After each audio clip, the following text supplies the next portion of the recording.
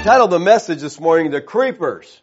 Now someone said, who are the creepers? They're the children of the watchers. No, I'm just kidding. Nothing, they're nothing to do with the watchers, okay? We are continuing this morning our verse-by-verse study in the book of Jude. It's a very important book. It's a warning to the church. It's a battle cry, telling the church to guard the truth in a world of apostasy. Now, after admonishing his readers to contend earnestly for the faith that was once for all delivered to the saints, Jude, under direction of the Holy Spirit, tells his readers that they needed to guard the faith, and then he tells them, he's giving them an idea of who it is that he's warning them about in verse 4. He says, for certain persons have crept in, that's where we get our creepers from, they're creeping, alright? They crept in unnoticed, those who were long before marked out for this condemnation, ungodly persons who turn the grace of our God into licentiousness and deny our only Master and Lord, Yeshua the Christ. Now he starts out with 4 here, which is gar. This is a term telling us that he's explaining what he previously stated. Jude begins to explain why the saints have to contend earnestly for the faith. It's because false teachers have crept into the church. No wonder Jude's plans got interrupted as he sat down to write about a common salvation and had to change and said, I've got to warn you to earnestly contend for the faith. He somehow, we don't really know how, but somehow he received word that these false teachers had infiltrated the church, they'd crept in unnoticed, and so he writes this letter as an urgent warning. Verse 4 is actually an introduction verse, on apostasy. And the next 3 verses give us illustrations of different aspects of apostasy, and we'll look at those verses at some future time. All right. One commentator says this, and they were apostates that Jude is talking about. A man who thinks he's saved, but is not. Now, this is a very typical view of apostasy. Most people would say an apostate is someone who thinks they're saved, but they're not really. Well, is that right? Is that a correct definition? Are they someone who just thinks they're saved? Well, we're going to look at that and let you come to a decision here. Before we look at verse 4, though, I think we really need to understand what is apostasy? What does that word mean? Because there's a lot of different people have different ideas on this. Like I said, most commentators say that the book of Jude is a book on apostasy, so it'd be good if we understood what apostasy was to understand this book. The English word apostasy comes from the Greek apostasia. It's used only twice in the New Testament. It's used in 2 Thessalonians 2:3. Let no one in any way deceive you, for it will not come unless the apostasy comes first, and the man of lawlessness is revealed, the son of destruction. Here, apostasy is the Greek apostasia, and it means a defection from the truth. It's only used in the New Testament to hear, and it's also used in Acts 21:21. And they have been told about you that you are teaching all the Jews who are among the Gentiles to forsake Moses, telling them not to circumcise their children and not to walk according to the customs. Now, what word here do you think is apostasia? It's the word forsake. All right, to forsake Moses. See, they were falsely being taught that Paul was teaching Jews to apostatize from Moses. He wasn't doing that, but they were saying that he was. The Lexham Theological Word Book says of apostasia, it refers to a rebelling or an abandoning of former authority. To apostatize is to fall away, to withdraw. It is an affection. Now, a defection. I'm sorry, not an affection, a defection. Now, are these apostates that Jude's talking about, are they believers who have fallen away, or are they unbelievers? Well, they must be unbelievers because Jude says in verse 19, these are the ones who cause division, worldly minded, devoid of the Spirit. Now, if they don't have the Spirit, they're not a Christian. Now, Paul tells us that in Romans 8:9. However, you are not in the flesh, but in the Spirit, if indeed the Spirit of God dwells in you. But if anyone does not have the Spirit of Christ, he does not belong to Him. He's not a Christian, doesn't belong to God if he doesn't have the Spirit of God. So it seems like these men that Jude talks about are not Christians. But Wait, there's more. Notice what Peter says in a parallel context. 2 Peter 2:1. Peter's talking to the same thing. This is a parallel passage. But false prophets also arose among the people, just as there will also be false teachers among you, who will secretly introduce destructive heresies, even denying the master who bought them, bringing swift destruction upon themselves. You can see he's talking about the exact same thing. But notice he says, denying the master who bought them. Well, the word bought here is agorizo. And agorizo means to go to the market, that is by implication to purchase, specifically to redeem. This word agorizo, to redeem, is used in 1 Corinthians 6:20. If you have been bought with a price, therefore glorify God in your body. Bought there, agorizo. It's also used in Revelation 5:9. And they sang a new song, saying, worthy are you to take the book and to break its seal, for you were slain and purchased for God with your blood men of every tribe and tongue and people and nation. Again, they are purchased here, agorizo. Now, can it be said that an unbeliever was purchased by the blood of Christ? Well, we see again in Revelation 14:4, these are the ones who have not been defiled with women, for they have kept themselves chaste. These are the ones who follow the Lamb wherever he goes. These have been purchased from among men as first fruits to God and to the Lamb. Again, purchased, agorizo. All right, back to Peter. So this idea bought, agorizo, is the idea of redemption. And Peter says that these false teachers have been bought by the Lord Yeshua. So I would say they must be believers unless Peter is an Arminian and believes that Christ died for everyone. But I don't think he is, because Peter says this in 1 Peter 1:1 and 2. Peter, an apostle of Yeshua the Christ, to those who reside as aliens scattered throughout Pontus, Galatia, Cappadocia, Asia, and Bithynia, who are chosen according to the foreknowledge of God. Now, we've just recently gone over that. God foreknew them, which means the love relationship. He chose them. Peter was a pre-Calvinist. Okay? He can't be a Calvinist because Calvin hadn't come along yet, but he was a pre-Calvinist, all right?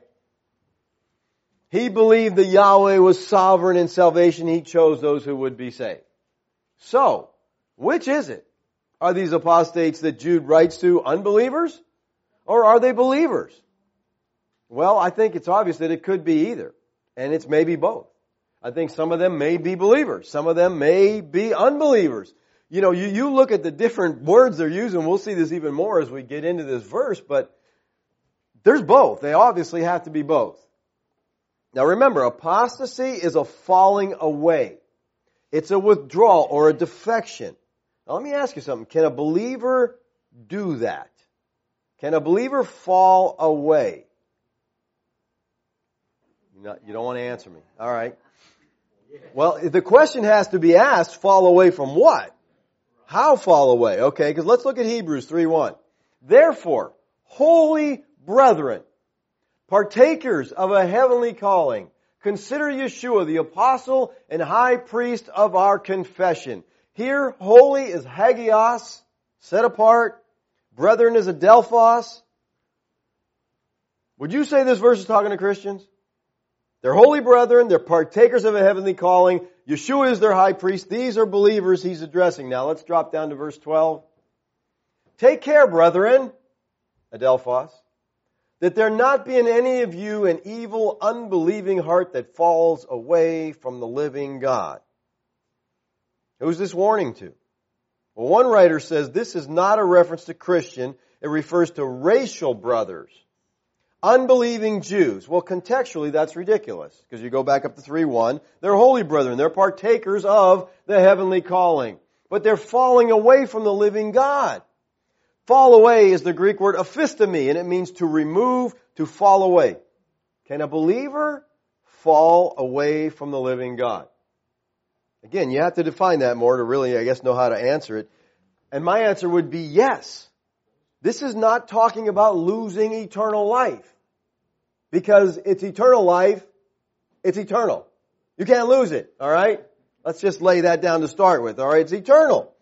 He's talking about losing fellowship. He's talking about losing a relationship, a close, intimate relationship with God. He doesn't want them to fall away from that. Apostasy is a believer turning away from the truth. Turning away from God. They're still a believer. Even though you say, they turned away, they can't be a believer anymore. Why? Did walking with God get them salvation? No. So walking away, does it cause them to lose it? No. No. All right? We've gone over this in the last couple of weeks. Salvation is of the Lord. Now, here's a question. Think about this for a minute. Can an unbeliever fall away from the living God?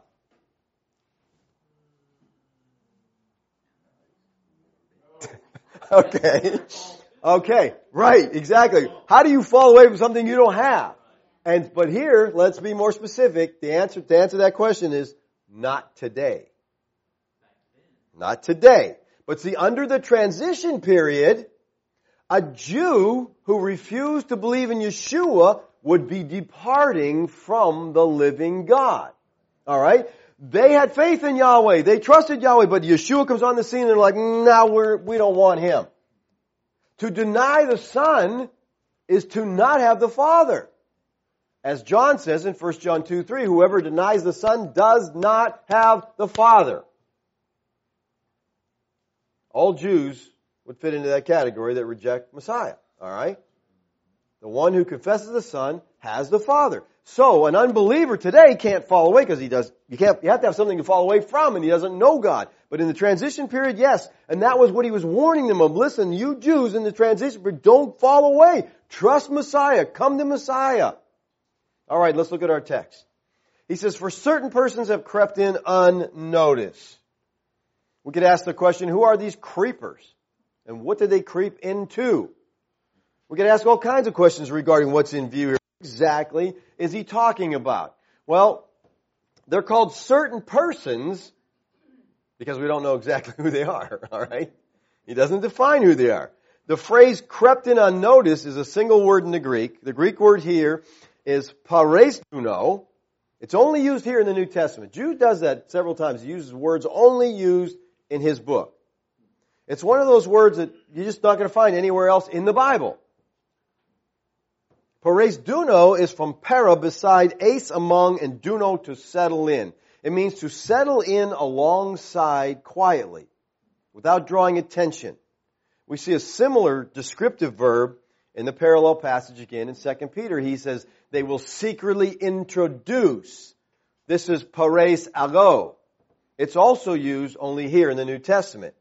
But the kindred adjective occurs in Galatians 2:4, where it says, false brethren secretly brought in. That's pares actos, which relates to someone joining a group with false motives, with false pretenses. These creepers secretly creep their way into the church. The metaphor is the idea of spies or traitors infiltrating into the camp. And this is exactly what Paul called the Ephesian elders together and warned them about. He says, from among you elders, will arise false teachers, not sparing the flock. So pareistuno is only used here in the New Testament, but it's used outside the Bible in secular Greek to describe the cunning cleverness of a lawyer who sneaks into the minds of the jury or the judge to corrupt the clear thinking. Barclay writes this on crept in unawares. He says, the Greek, pareistuno, is a very expressive word. It's used of the spacious and seductive words of a clever pleader, seeping gradually into the minds of a judge and jury.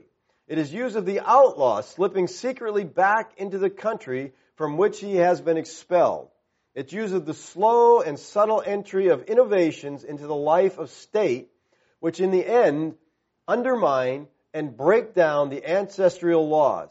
It always indicates a stealthy insinuation of something evil into society or situation. So in Jude's day, these people they're sneaking in, trying to get into the church for the purpose of corrupting what's going on in that church. Now in Jude's day, they had itinerant preachers. And these guys had a circuit basically, move around from country to country, preaching and teaching. They earned their living from love offerings, and they never really settled down in one place. They just kind of like evangelists, they moved from place to place. And they would teach, so it would be easy for these guys to, get in a place and stick around and start, because they had some level of trust there, and start to corrupt. So maybe these itinerant preachers were the certain persons. They just arrived, they stuck around, and they began to corrupt from inside. But it also could just be members. Again, as Paul said in Acts, they're from where the elders, they got in there and they just somehow got their head twisted around, and now they've got the wrong thing and they got an agenda and they want everybody to believe what they believe, and they're trying to push it on them. Well, Jude tells us these certain persons are those who were long before marked out for this condemnation. Now, this translation makes us think about predestination, doesn't it? The King James puts it this way, who were before of old ordained to this condemnation. Predestination is what God has done in order to save people for Himself from the foundation of the world. Before He ever created the world, He predestined and ordained a people for Himself, the elect of God, Ephesians 1, 4, and 5. But this text has nothing at all to do with that. Nothing. This is a terrible translation. Terrible, because it makes us, looks like foreordination. Young's does a little better job. Young says, having been written beforehand to this judgment. All right? Now, the words here, marked out, come from the Greek prographo, meaning to write previously or to write beforehand.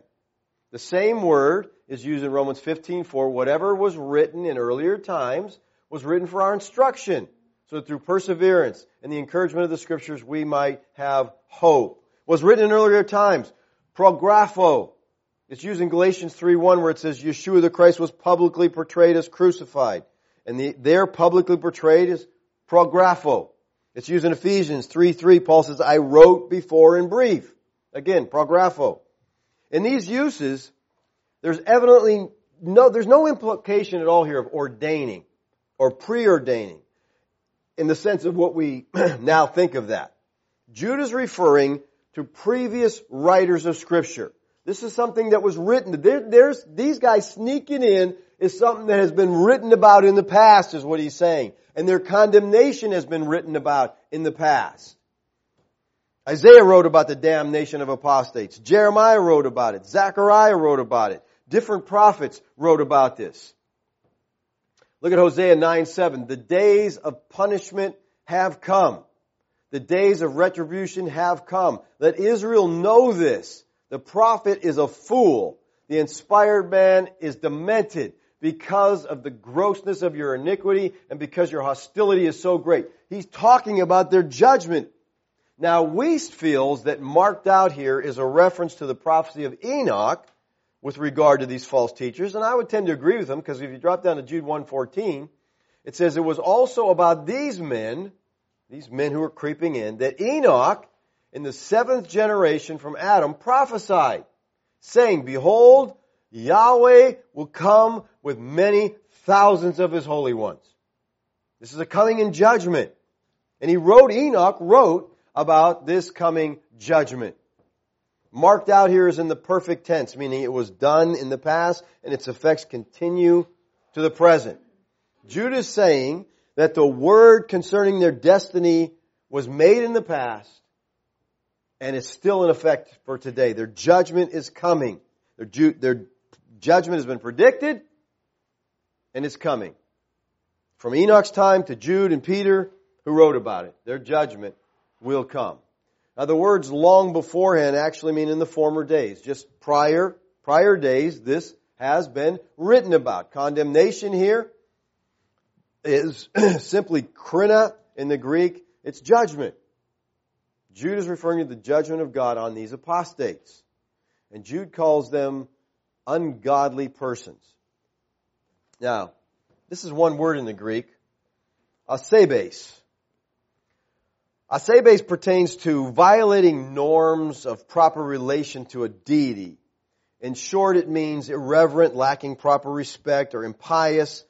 It simply kind of means choosing to live life as if God did not exist, without any regard for Him. Asebes means wicked or sinful. This word is used 5 times in this epistle. It's used here.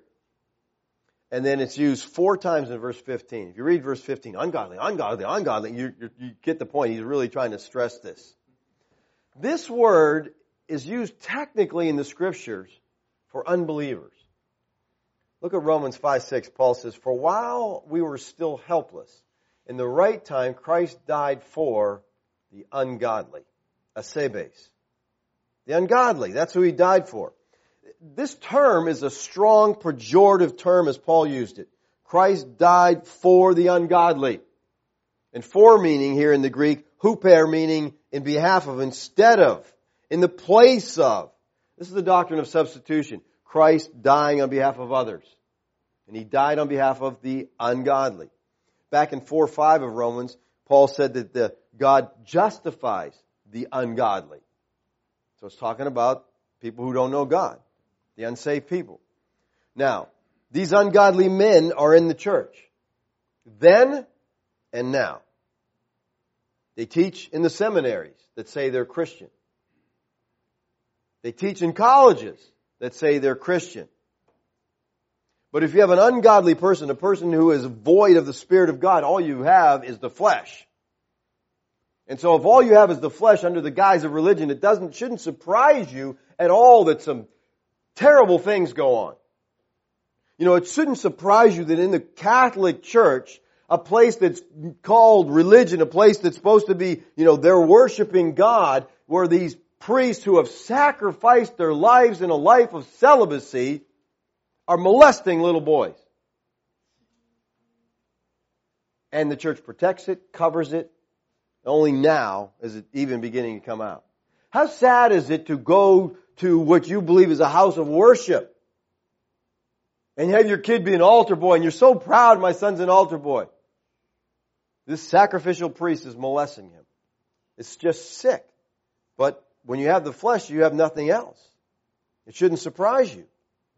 They're just a classic illustration of people who are utterly, absolutely without God, trying to carry on a deception that represents God. When I first got saved, Kathy was Catholic. And her dad said, I'll not give you away if you don't get married in a Catholic church. And, you got to be married in a Catholic church. And I told her I wouldn't feel married if I got married in a Catholic church. Those people don't know anything about God, So the parents set up a meeting. Let's go meet. I'm a Christian, been a Christian 6 months. I go meet with this priest. And he's sitting there and he's telling me how righteous he is, and stuff. And I just was, basically tearing apart with the Scriptures, And I was, like I said, 6 months old, but I'm like, you went in this little booth, and you think you are forgiving people's sins, and then you get out of the booth and you go tell all your buddies everybody's sin, and you guys have a little chat, and when I don't even know. I'm like, you're so full of it. Kathy just dragged me out of there. She goes, we got to get out of here. This is not going well, But, the thing is, when we left there, because we had also gone to see my pastor, and my pastor, encouraged us, you guys got to be on the same page with this. This is very important. He prayed with us. We went there, and the guy said, if you're going to fight over such a little thing as religion, you got no business getting married. So we walked out of there, and she goes, I'm done. I've seen all I need to see. And I was like, okay, cool. So, her eyes were open to that. She also worked in the rectory as a young girl, so she saw how the priests lived sacrificially. If you know what I mean, eating lobster every night and driving their Cadillacs and everything else, that they did, but they were sacrificial. All right, it just represents religion without God, and there's just so much of it that goes on.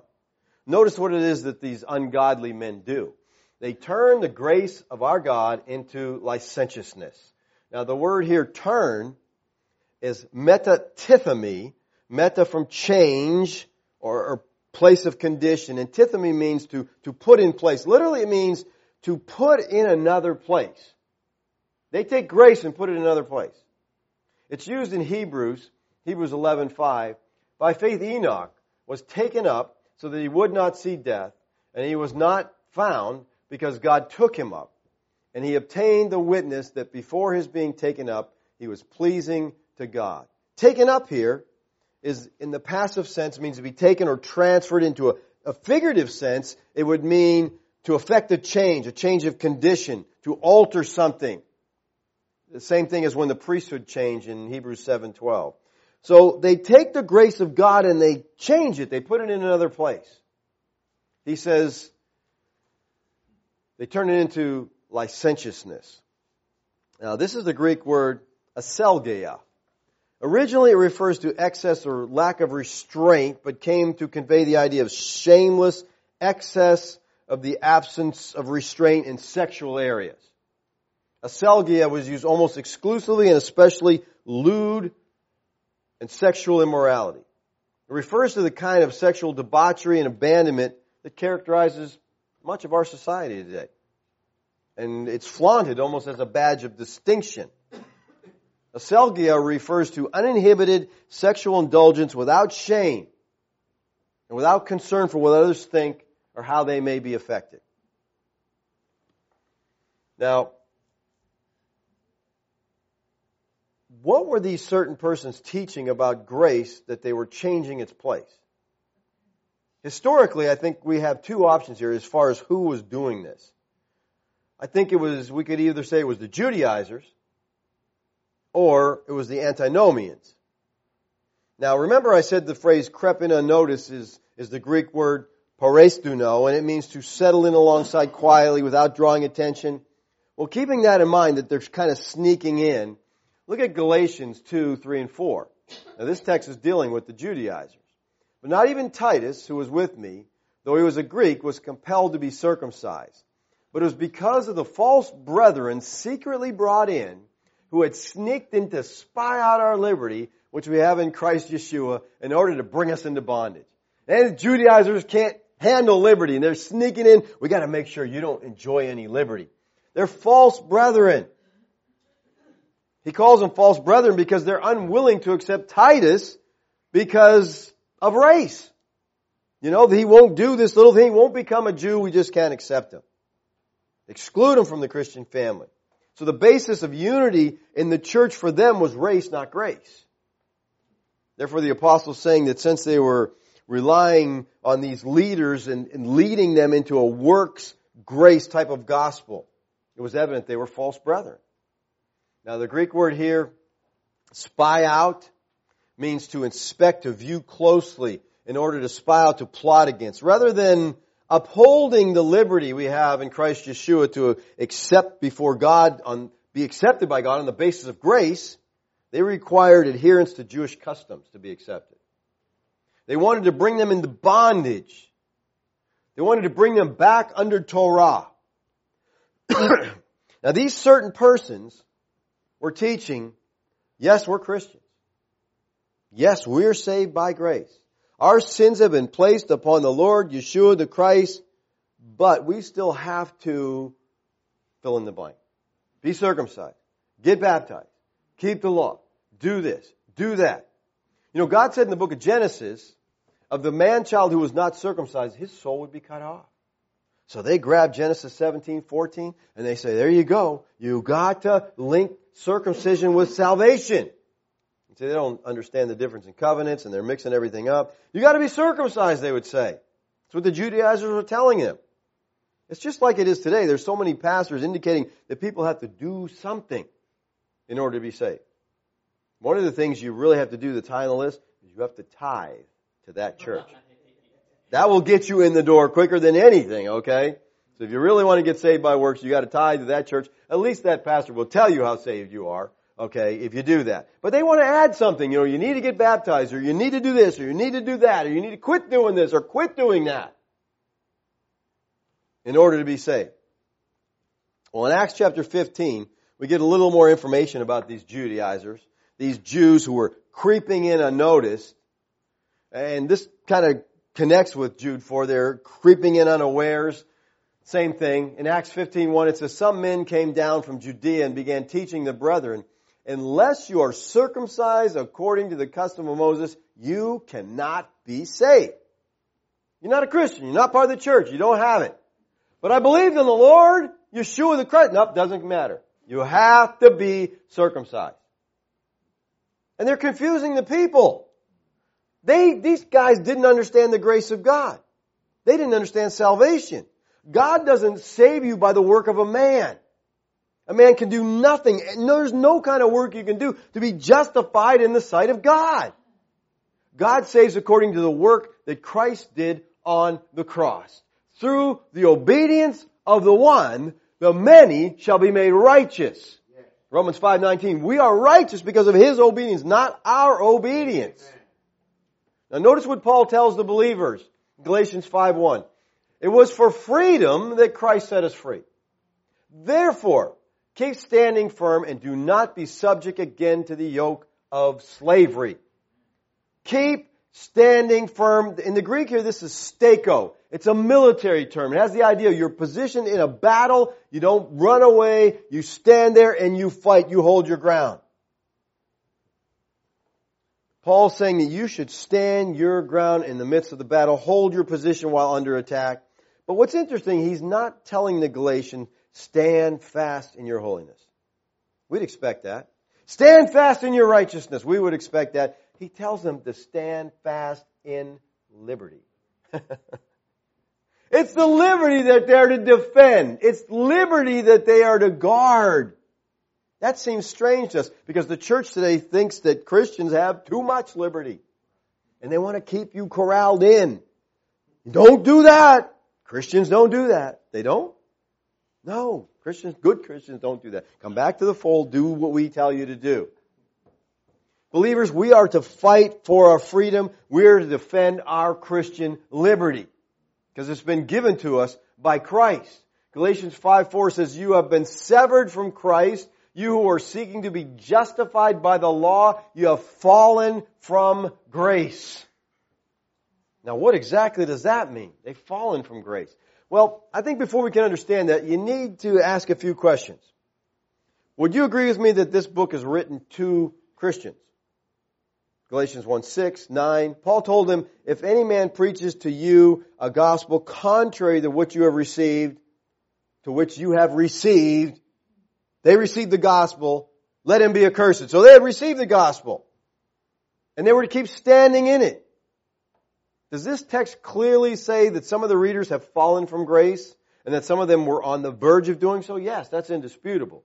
The word grace, as used in the New Testament, expresses two meanings. Now here's what we have to understand. I think everybody understands the first meaning of grace. Free and unmerited favor shown to guilty sinners who deserve only judgment. That's salvation. God gives us grace. We're guilty sinners. But grace is used another way in the New Testament. And this is very important for living, people. It's God's power that enables us to deal with life's circumstances. It's enabling grace that we get to live.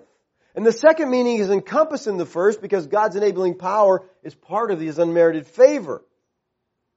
So part of God's unmerited favor is the enabling power He gives. But there's a distinction, but yet they're related. Now when we seek God's approval through our efforts, when we think we can do something to earn God's favor, this is pride. It's like, I'll do something for you, God. I'll do this. Whatever it is. And the heart of man wants to do that. You want to do something, offer up something to God, I want to show you how good I am. Well, pride causes us to fall from grace. Because the Bible said God resists the proud, but He gives grace to the humble. So when you realize, Lord, I can't do this, I don't have the ability, I'm counting on you to enable me to get, to do this. To seek to be justified or approved by God on our works, that's the height of pride. I'll earn my way right with God. And God resists the proud. We must understand that pride stands in direct opposition of grace. And today, so many people in the church, even if they think they're a Christian, they're trying to earn God's favor by things they do. He'll like me more. I'll be a better one of His favorite if I do this or I do that. It's like the song we sing. I heard a poem, closer to God I can never be. Because in the person of Christ, I'm as close as He. You can't get any closer to God. All right? Positionally, you are in Christ Jesus. You're part of the Trinity, people. Christ is in the Trinity. You're in Christ. It doesn't get any better than that. All right? Falling from grace here means that a believer who reverts to human effort to earn God's favor. They've fallen from the principle of grace because they're trying to earn things now. Has fallen is a present experience. Now listen, here's what we have to understand. Falling from grace does not affect their position. They're still Christians. They're still going to heaven. All right? But they've fallen from the enabling power to live life on a day-to-day basis. Because listen, people, if you don't have the power of God, a lot of experiences you're not going to get through. Sane, anyway, okay? You're not going to make it through without the enabling power of God. And whenever we think we can do anything apart from, and Paul told the Corinthians, let he who thinks he stand take heed lest he fall. So the guy, I got that under control. Oh, that's not an area I have trouble with. That scares me to death when someone says that. That's the biggest area of problem you got because your pride thinks you're okay there. It's when you're afraid of something that you guard, you're on the alert. I'm not very strong there, so I got to watch this here. But he that thinks he stands, take heed. So our position is not affected, people. Our position, listen, cannot be affected by anything. Nor height, nor depth, no created thing can separate us from the love of God in Christ Jesus. But our experience in life and the power we have to get through life changes when we don't trust God and aren't dependent upon Him for His grace. The word translated here, have fallen, ekpipto, has used of flowers that wither and fall to the ground. It's used figuratively and refers to the loss of one's grip of grace as a principle to live by. So these false teachers may have been Judaizers, trying to turn the grace of God into works. Now, if you're thinking along here with me, you might be saying, how could they be Judaizers when it says they're turning the grace of God into lasciviousness? Judaizers put people under law, not encourage sin, right? That sounds more antinomian than legalistic. Well, let's look at a verse here in Galatians 5:19. Now, the deeds of the flesh, this is what the flesh produces. They're evident, which are immorality, impurity, sensuality. This is our same word translated lasciviousness. Paul uses the word flesh here to mean something that's totally human, something with no grace attached, something you're doing all of yourself. This is the works you accomplish. Lasciviousness. So the flesh is what you do in your own power, your own strength, what you can do yourself. It's legalism. Legalism is anything that I think I can do in order to make myself closer to God or right with God. It's human achievement. It's self-righteousness, pride. Now let me ask you something. Do legalists, they want to obey every rule, do everything right, do they have a problem with immorality?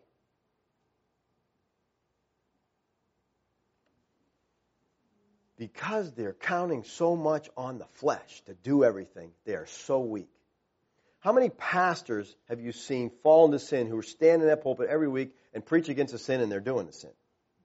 You're like, what the heck is wrong with that? That's the height of hypocrisy. How many kids do you know that raise up in a legalistic environment and as soon as they get out of that, they go crazy? Because legalism, you think your strength is the flesh. And therefore, the flesh has its way. And the deeds of the flesh are these. This proves you're trying to count, you're trying to live by the flesh. And therefore, they just fail.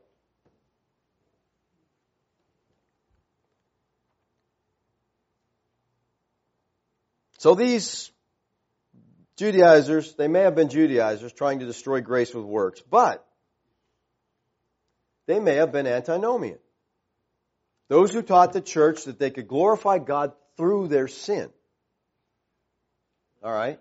Huh? Yeah, they're thinking you glorify God that way. They dismiss the need for moral life or moral laws of any kind. They just say, listen, we're not under the law, we're free, we can do whatever we want to do. And in a sense, they can do what they want to do. Their position is not affected by what they do, but their life is greatly affected by what they do.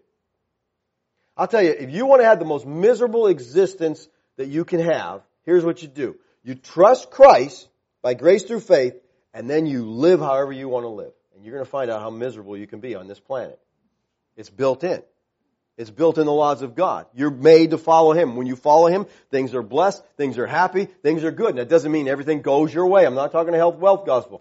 Things might be really bad on the outside, but you have this peace and contentment within because your God reigns. And anybody who thinks, I can sin and it's okay, but there's people who teach that. Today we see people, they name the name of Christ. We see it in churches, we see church leaders, they sin openly and they encourage others to do it. And they make the argument that it's not actually sin. This is okay. People like, these splinter groups that bust off like David Koresh and these different things. They're sleeping with every woman in the group.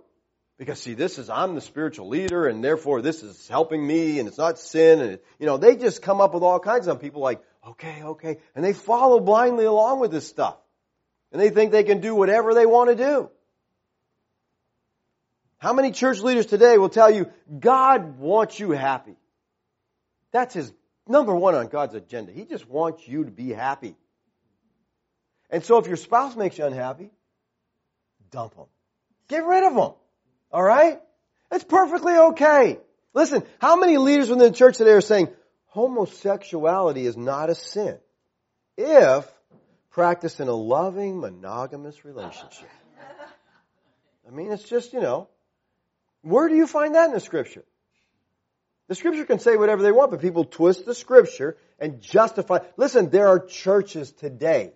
Churches that are homosexual churches. Sodomite churches. The preachers are sodomite. The congregations are sodomite. And they go there and they worship, I don't know who. Because they're violating so many things. Can they be Christian? I think some of them are Christian. But they violated the principles. I knew a man, a good friend of mine's brother, became homosexual. And his brother went after him like crazy. Finally got home, you got to quit this. So he left. He realized this is sin. He left the homosexual life and he was living good for a while. And then he caved and went right back to it. All right. Well, then he got AIDS. And he was dying. And I remember he was like 70 pounds before he died. I mean, he was nothing left to him. But I'll never forget this. He said to me, if I had the opportunity right now for God to heal me, I would tell him no thank you. Because he said, I would rather die in fellowship than live out of it. He said, that life and the pull is too strong. I could not resist it. So I would rather die in fellowship with God. And I was like, wow, that is awesome. That is awesome. Because that is and if you want to read a good book on homosexuality, it's called, Jerry Otterbaum, I think is the author. He says, How Shall I Tell My Mother? And he talks about the homosexual agenda. And if you got a guy that's a little effeminate, now I'm not talking homosexual, but guys that are a little effeminate, a little, prissy kind of like. All right, these homosexuals, they gear in on this. All right? And they'll go, and because most guys are like, stay away from me, you're a little weird, Well, they'll focus in on this and they'll pull them into the group. And they go to the group not for the sex, but for the acceptance. Because that's one of the greatest needs of the human heart is to be accepted. And so they're accepted by this group because that's the homosexual agenda. They're out to accomplish some things. But we got people saying this is okay. It's all right. How many people today, how many preachers today are seeking to redefine marriage? They're turning the grace of God into a license to sin. Listen, marriage by biblical depth, first of all, marriage is ordained by God. God's the one who ordained it. Man didn't think it up. God ordained it. And He said it's between a man and a woman, and that's it. Okay? Adam and Eve, not Adam and Steve. It doesn't work that way, okay? Not two men, not two women. That is an abomination. What's next in this country? Okay? Someone's going to say, well, you know what? Me and my dog are really close. We'd like to get married. What? Where does it stop? Why would they stop that? Well, if two guys could get married, maybe a guy and his dog should be able to get married. Maybe they should start having marriages like that. It's a perversion. Listen, I understand you got two homosexuals and they really love each other and, they want to have some rights. Because everybody in our country wants rights, right? Well then, let's have some sense and let's call it a civil union. Let's call it something, but it's not a marriage. You cannot redefine marriage. And believe me, I'm not accepting of this in any way, shape, or form. I just hate that they're calling it a marriage. That's my biggest problem because it's not. Man and a woman, that's marriage. The purpose of marriage is procreation. How are they going to do that? It doesn't work. The church of Ephesus was on guard against this kind of stuff. John tells us in Revelation 2:2, he's writing to the church of Ephesus, he says, I know your deeds, your toil, your perseverance, and that you cannot tolerate evil men, and you put to the test those who call themselves apostles and are not, and you found them to be false. So they're checking these guys out. They're taking the Word of God, the Tanakh, they're being just like the Bereans, and they're taking them to Scripture and saying, no, this is not right what you're teaching here. And people, we have so much more advantage today. All we got to do is when someone's teaching something, get in the book and study it out. Now they say, you have to tithe. And they take you to the Old Testament and they'll show you, look at right there. And you say, oh yeah, that's right. Except, I think we're under the New Testament. So show me in here where it says to do it. And then they'll be, oh, because it doesn't ever tell you to tithe in the New Testament. Tithing is taxation. It was for Israel to support the government. Our government requires us to tithe today. Okay? You tithe to the government or the IRS will put you in jail. Alright? Same principle. Alright?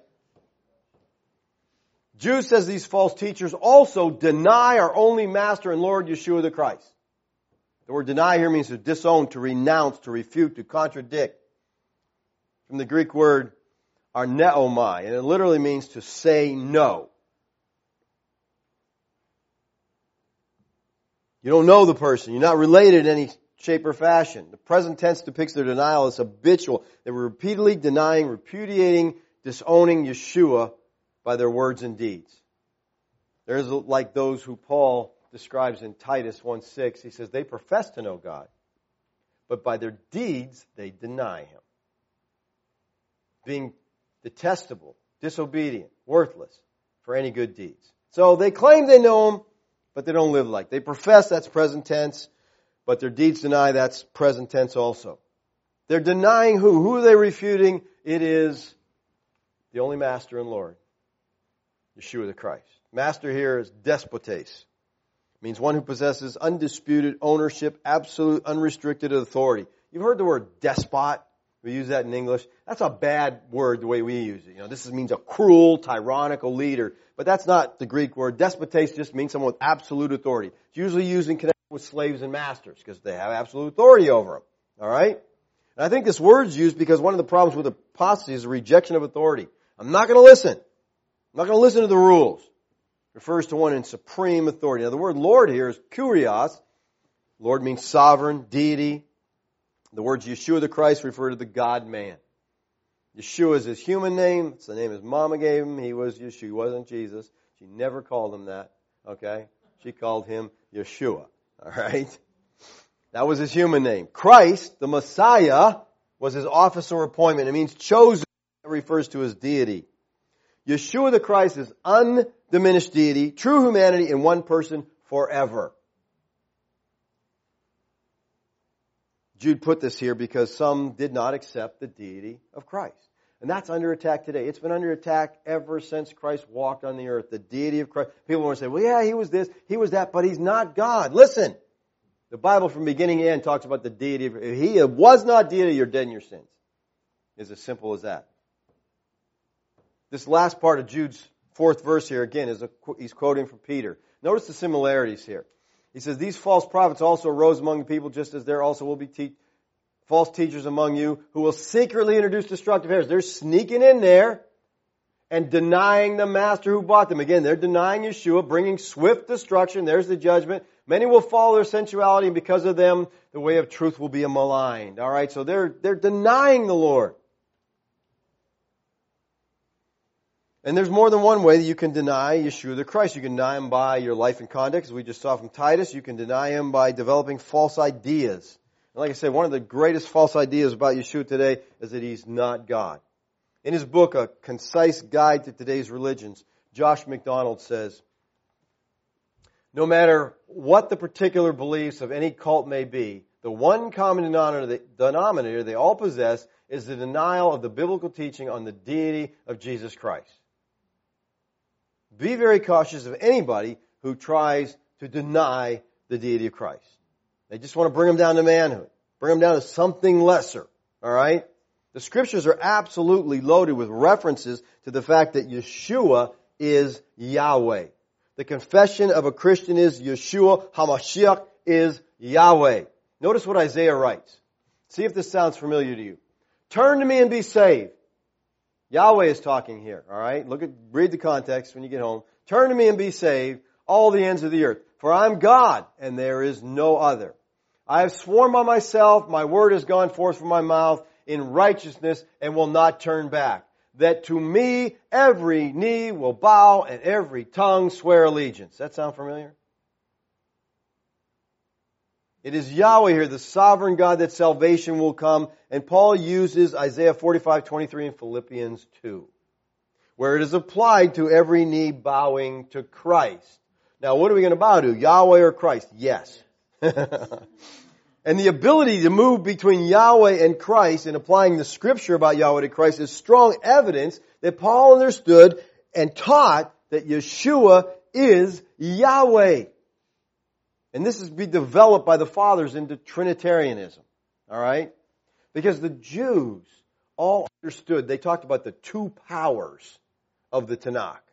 They understood Yahweh there, but they saw this other power, the angel of Yahweh. And boy, I'll tell you, you want an interesting study. Look, some scriptures, you can't tell who's talking. Is it Yahweh? Is it the angel of Yahweh? They go back and forth between the two of them. And it's like, because they are one in the sense that the Trinity, Yahweh, is the Godhead, the Father, Son, and the Holy Spirit. All right. Well, as we wrap this up, let me just remind you that Jude uses a triad here also. All right? He's going to use them constantly throughout this. He lists reasons in this verse why these creepers are deserving judgment. The reason they deserve condemnation is because they are ungodly, they're licentious, and they deny our Lord. So there again, he's going to throw this triad in over and over. He's using this to let every mouth be convicted. Every 2 or 3 witnesses, make sure this is right. All right, so he's bringing his witnesses. All right, believers, what we have to understand, there's creepers today, just as there was in Jude's day. There's a lot of people, they're standing up, they're talking about the Lord, they're saying nice church things, they sound good, but when you get to the very bottom of what's going on, and I'll tell you, I don't want to pick on them constantly, but one of these big creepers is my buddy Joel, okay? I mean, Joel's a creeper, all right? Because he's up there and he's smiling, big smile, perfect hairdo, and I want you to know that God loves you. He's got a wonderful plan for you. God just wants everything good for you. Never mentions sin. No one needs to get saved because no one needs to get saved. And he just, he's been questioned on that. You never talk about sin. Oh, I don't want to bring that up. That's not my kind of thing. I don't want to offend anybody. It's like, okay, keep everybody happy, but you're telling them nothing. But they go to church and they feel like, oh yes, God wants the best for me in every way. They never have to deal with sin. They never have to trust Christ. They never have to deal with any of that stuff. They just walk in, they feel good, and they walk out. And you got to be careful. It's going on. We have to contend earnestly for the faith that was once for all handed down to the saints. And the only thing that will protect us, individuals, from false teaching is a good understanding of the Word of God. That's your only defense, people. You can't count on your preacher. You can't count on anybody else. You need to know the Bible. And the only way you're going to have a good understanding of the Word of God is to spend time in it. Okay? You got to do that. It's not our daily bread. You don't read part of a verse and then somebody's comments on it. Get in the Bible itself and actually read it. Find out what it says. You'll be amazed what's in there. You'll learn and you'll grow, and the more you read it, the more you'll understand it, and it just gets better and better every time. It's more exciting. But then you understand, and you have an idea of the whole counsel of God. So when someone tries to tell you something, you say, well, that says that there, but you got to understand the context here. Well, who is he talking to? Let's pray. Father, I thank you for your love for us. I thank you that you have given us the Word of God, Lord, that every one of us can have a copy. We're so blessed in this country, Lord. We can spend all the time we want in it. We have so much leisure time in this country. And yet, we seem to neglect the Word of God. Yet we want you to bless us. We want to know you. We want to be close to you. But we don't do the very thing we need to do that. Spend time learning who you are. Walking in your will, understanding you. Learning your mind that we might live for your glory. Lord, I thank you for your eternal patience with us. I pray you would make us people of the book, that we may be guarded against those creepers who would try to destroy the truth of your word. Thank you, Lord, for your grace. Amen.